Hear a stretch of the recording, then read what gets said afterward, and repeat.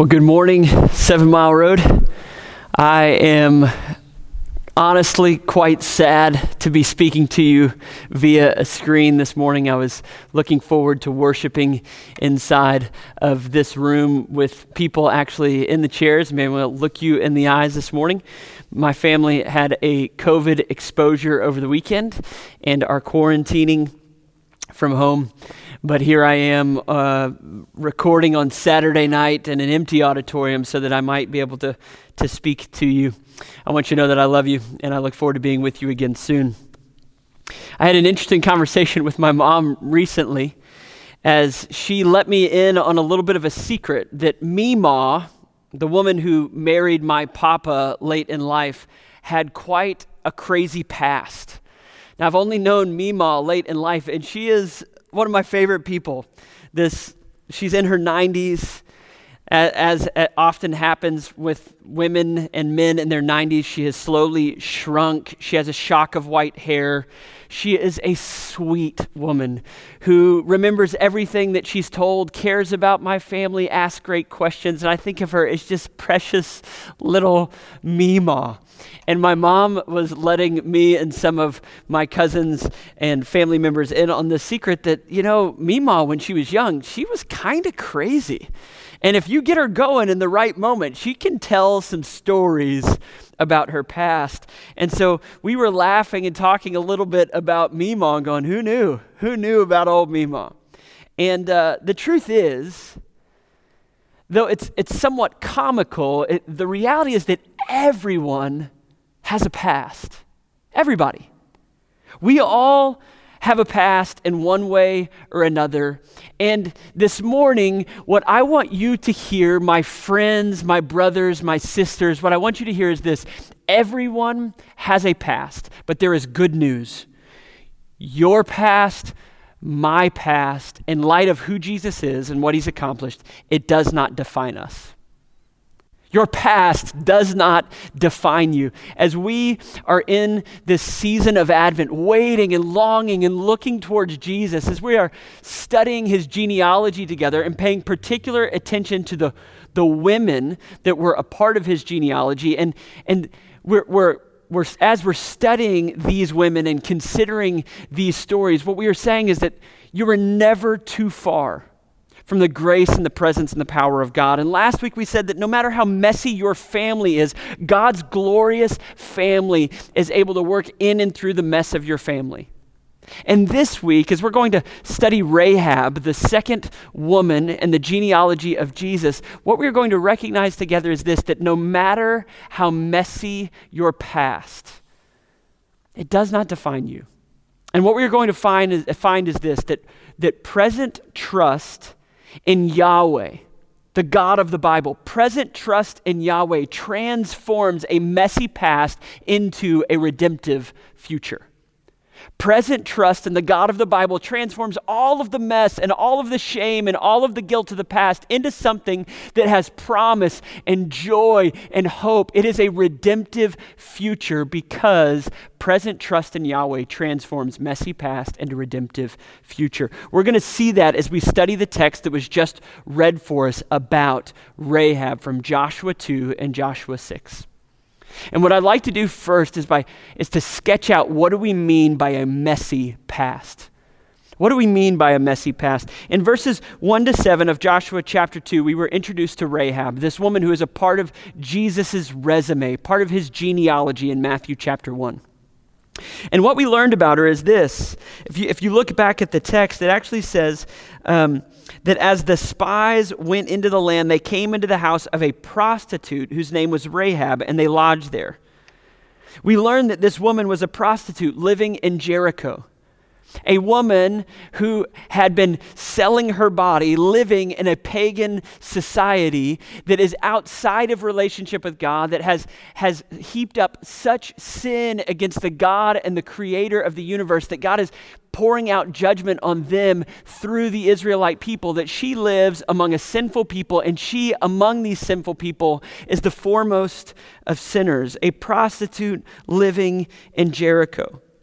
As the story continues to unfold in those early verses, what we also find out is that she has a large family that she's concerned about. And we also learn that in verse 6, when she hides the men, it says she brought them up to the roof. There were 2 spies that were charting out the land from Israel, and she brought them up on the roof and hid them under flax on her roof. So as we're tying the details together in this story, trying to learn who is this Rahab, we learn that she's a prostitute who's from a large family, but she doesn't have a nuclear family, a husband or children living in her home. As best we can tell, she actually lives alone and working as a prostitute in the city. And she hides the spies under flax, which is an interesting detail. We learn in Proverbs 31 that it's the hardworking woman that harvests the flax and makes clothing out of it, that this is actually a side hustle. This is hard work by a woman that's carving out her existence. What we see is that, as best we can tell, reading between the lines, that Rahab's not a prostitute because she wants to be. She has no husband. She has a large family but lives by herself and is carving out an existence, and doing so while trying to create secondary streams of income by having flax drying on her roof, enough flax to cover these 2 men and perhaps much more. What we learn is that this is a woman, we don't know why or how, but she is struggling, she is sinning, and she is doing whatever it takes to survive. This is Rahab. She's got a messy past. She's been through a lot. And we know that in our own past that we all have a messy past. Some of us have a messy past like Rahab's, in the sense that we have survival sin. I was walking with a friend years ago that had been abused by her father early in life. And by the time she was about 14 or 15, she had to defend herself and try to provide for herself. And in that state of desperation, had made a series of really devastating decisions.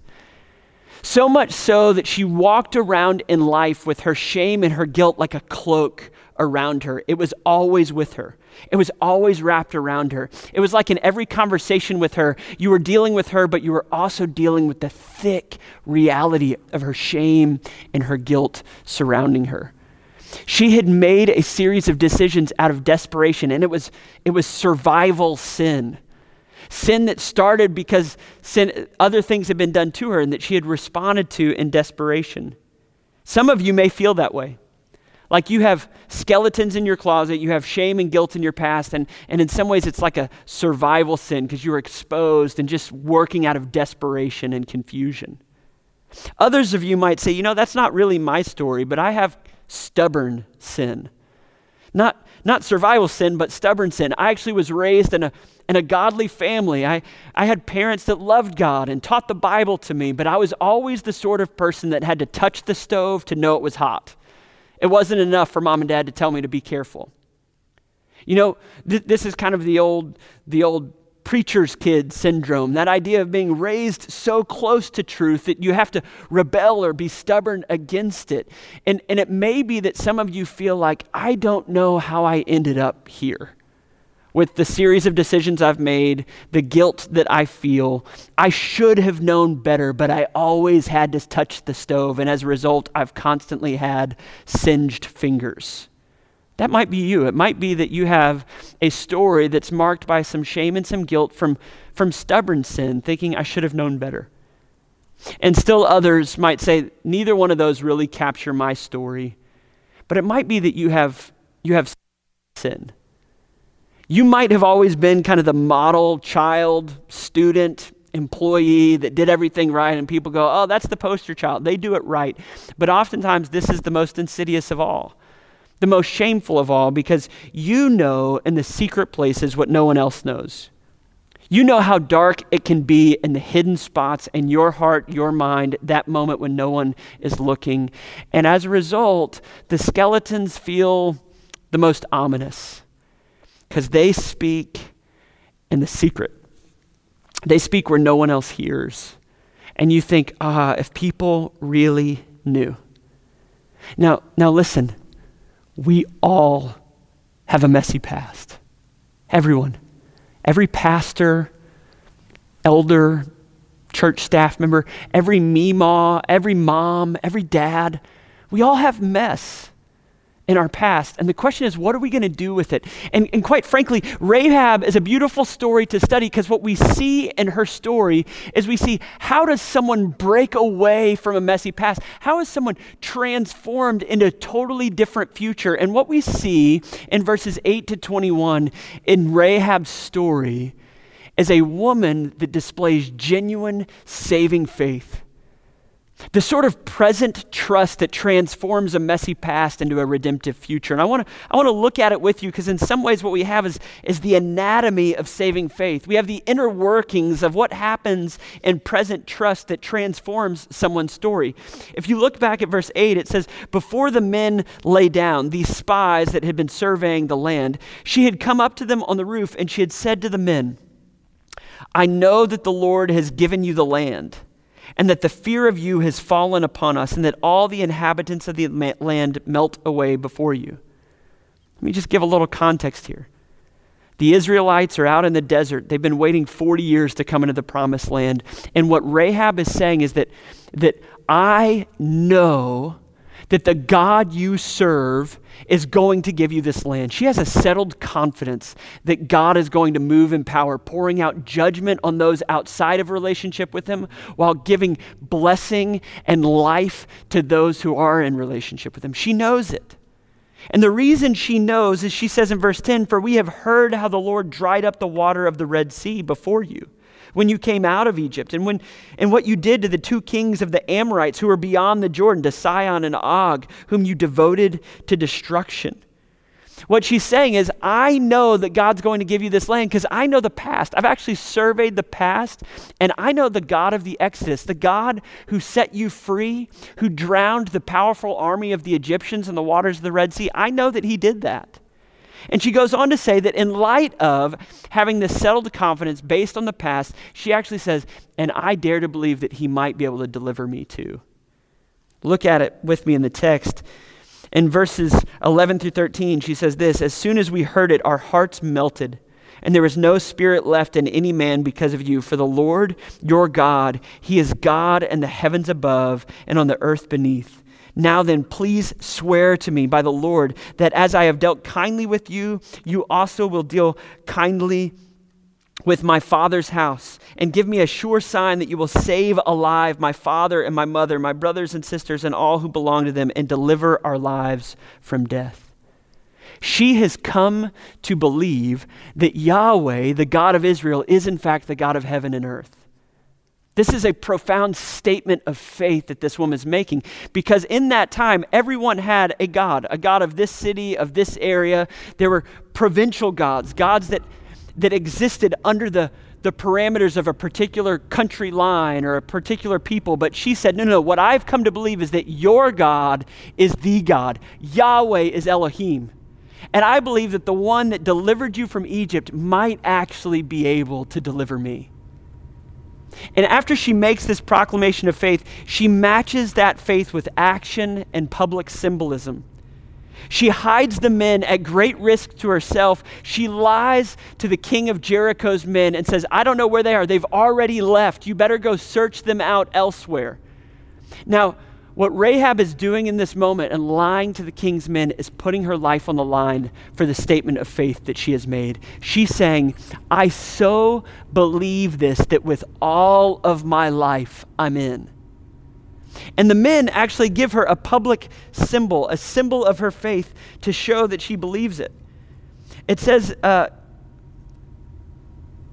in verse 20 and 21, it says, if you tell this business of ours, then we shall be guiltless with respect to your oath that you have made us swear. And she said, according to your words, so be it.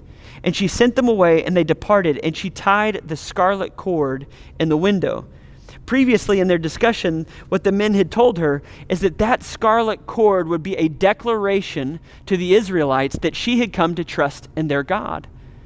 Now, for a woman that was deeply acquainted with the story of the Exodus, she would understand the symbolism of what she was participating in. She had already said, I know that your God is the God of the Exodus. And what we know about the story of Exodus, that in the 10th plague, when God poured out judgment on the Egyptians, he said, listen, if you trust me, put the blood of a lamb on your door. And when my judgment is poured out in Egypt, I will come to a door where there is blood on the doorway, and I will say, this one has trusted me, and my judgment will pass over that house.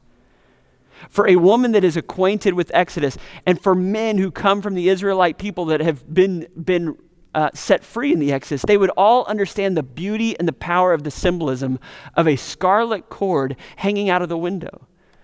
That what this woman is doing is she's making a public declaration to all of the Israelites, I have come to believe that your God is a deliverer.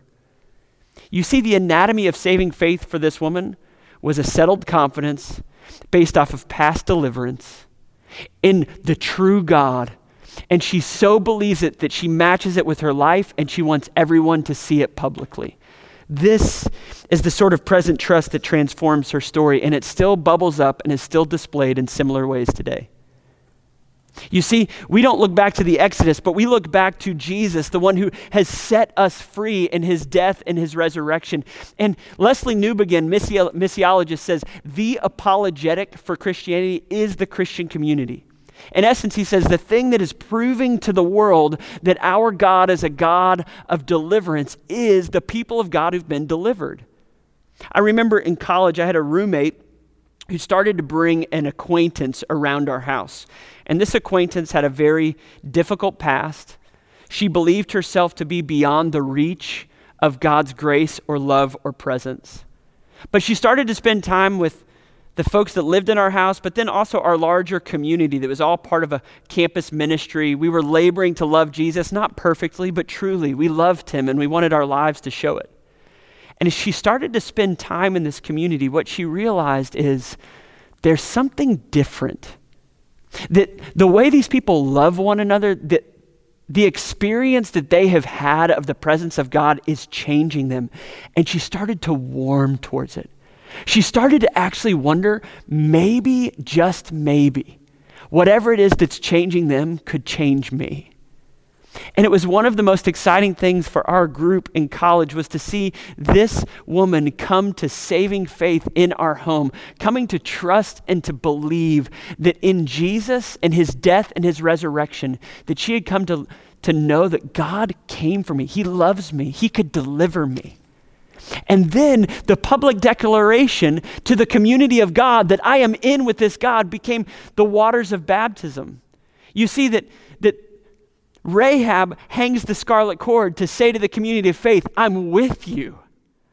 And still today, when we come to see and to trust the love of God as the delivering King, we say to the community of faith, I'm with you by entering the waters of baptism. You see, present trust that transforms a messy past into a redemptive future still works in the same way today as it did for Rahab then. My question to you is, have you placed present trust in the God of the Bible who has found the fullness of his deliverance in Jesus? If you're listening in and you've been spending time with the community, seeing the way that God is at work in those around you, and you've yet to place your trust in Jesus, I would say, would you make today the day where you say, the love of God has come and the person and the work of Jesus. He's come to ransom and to rescue me and that he can deliver me. And through the waters of baptism, would you declare to the community, I'm in with him. This is the present trust that Rahab is displaying that transforms her story. But you see, as her story is transformed by placing faith in the God who saves, she moves away from a messy past and she's delivered into a redemptive future. And I want us to just explore this a bit together as a community. Would you look at Joshua 6, verses 22 to 25? And what we see here is this, a little sketch of what does it mean for her to be rescued, delivered into something new. It says this, but to the two men who had spied out the land, Joshua said, so that the people of God have finally come. They've encircled Jericho. They're about to sack the city. And just outside, what Joshua, the conqueror, is saying to the spies, he says this, go into the prostitute's house and bring out from there the woman and all who belong to her, as you swore to her. So the young men who had been spies went in and they brought out Rahab and her father and her mother and her brothers and all her relatives, and they put them outside the camp of Israel, and they burned the city with fire and everything in it. Only the silver and the gold and the vessels of bronze and of iron they put into the treasury of the house of the Lord. But Rahab the prostitute and her father's household and all who belonged to her, Joshua saved alive. And she has lived in Israel to this day because she hid the messengers from Joshua sent to spy out Jericho. And the moment that God pours out judgment on Jericho, the army comes and marches circles around Jericho. And eventually they actually blow their trumpets on the seventh day, and the walls of Jericho fall down. And in this moment of God's judgment being poured out on the city, God remembers the transforming trust of this woman, and she's delivered. Can you imagine what the experience would have been like for her and her extended family huddled together in her home with their hearts racing as they hear the soldiers marching around the city? They've got the scarlet cord out the window and they're going, "We know that this God delivers. We believe he's going to deliver." And when the trumpets blow and there's this great crashing of the wall, her home, which is built into the city wall, stands. Quite possibly the only portion of the wall that doesn't crumble. That is marked by the scarlet cord. And as she and her family are beginning to hope and say, he really is the God who has delivered. And then there's a knock at the door and the spies come and they say, you have to leave with us now. The judgment of God is coming. And she and her whole family are ushered out of the city, and they watch back as the fire is poured out on the city, as the Israelites pour out the righteous judgment of God. Can you imagine as she is rescued radically from the righteous judgment of God? And then she's integrated into the community. That text, did you hear it? It says she has lived as a part of the community to this day. She didn't look at Israel as the enemy that burned her city. She looked at them as her new family that rescued her from judgment. She said, I want to live with them. I want you to be my family. And she's integrated into the covenant family of God. She is so deeply welcomed that we actually learn in subsequent stories, ultimately in the genealogy of Jesus, that there was a man named Salmon who actually married her. He took this prostitute from the pagan city and he brought her into his home, and he loved her as his bride, and she conceived and she bore a child. She became the treasured wife, the mother, and then she became grandmother and great-grandmother. She became Meemaw. This is Rahab, part of the covenant family of God, the great-great-grandmother of David, the great king, and the lineage of Jesus himself. You see, her redemptive future was as a woman that wasn't carving it out on her own. She wasn't striving to make ends meet, doing whatever was required, even being willing to sell herself to sin and to engage in wickedness. But now she was the beloved mom, Meemaw. This is Rahab. And beautifully, she gets mentioned twice in the New Testament, Hebrews 11 and James 2. She is in the hall of faith in Hebrews 11, noted as by her faith she was saved because she welcomed the spies. James 2 says her faith was not alone. It was her works justified her because she put her life on the line to rescue these spies.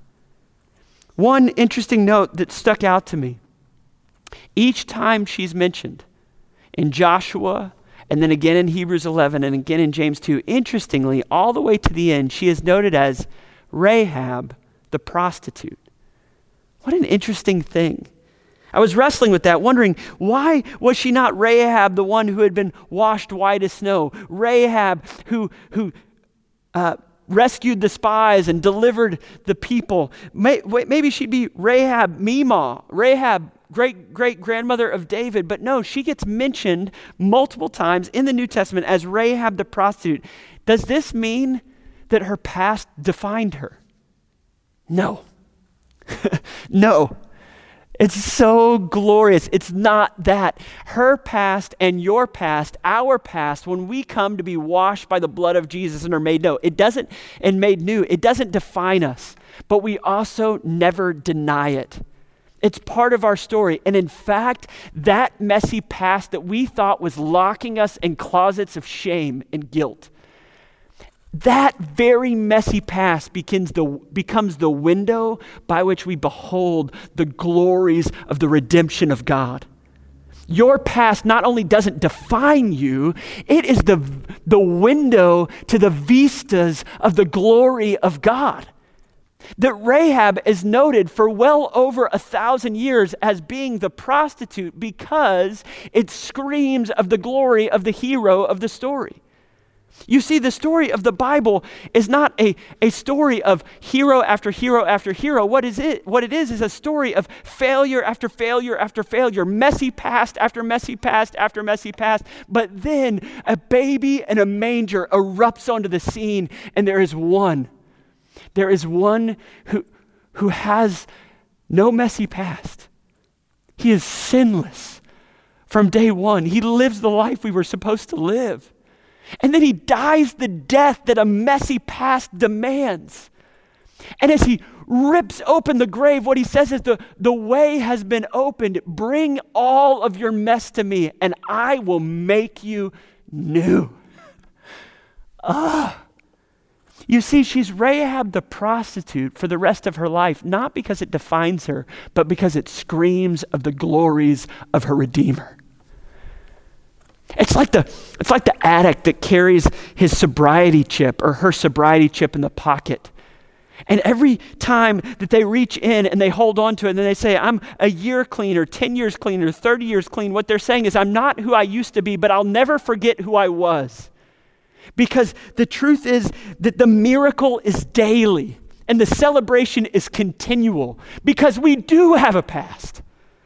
But our past does not define us. We are free and whole in the grace of the God of Exodus, the grace of the God of the Old Testament who has found the fullness in the baby in the manger, the man on the cross, and the empty tomb. That in Jesus, what we have heard is this, that through present trust in this God, our messy past is transformed into a redemptive future.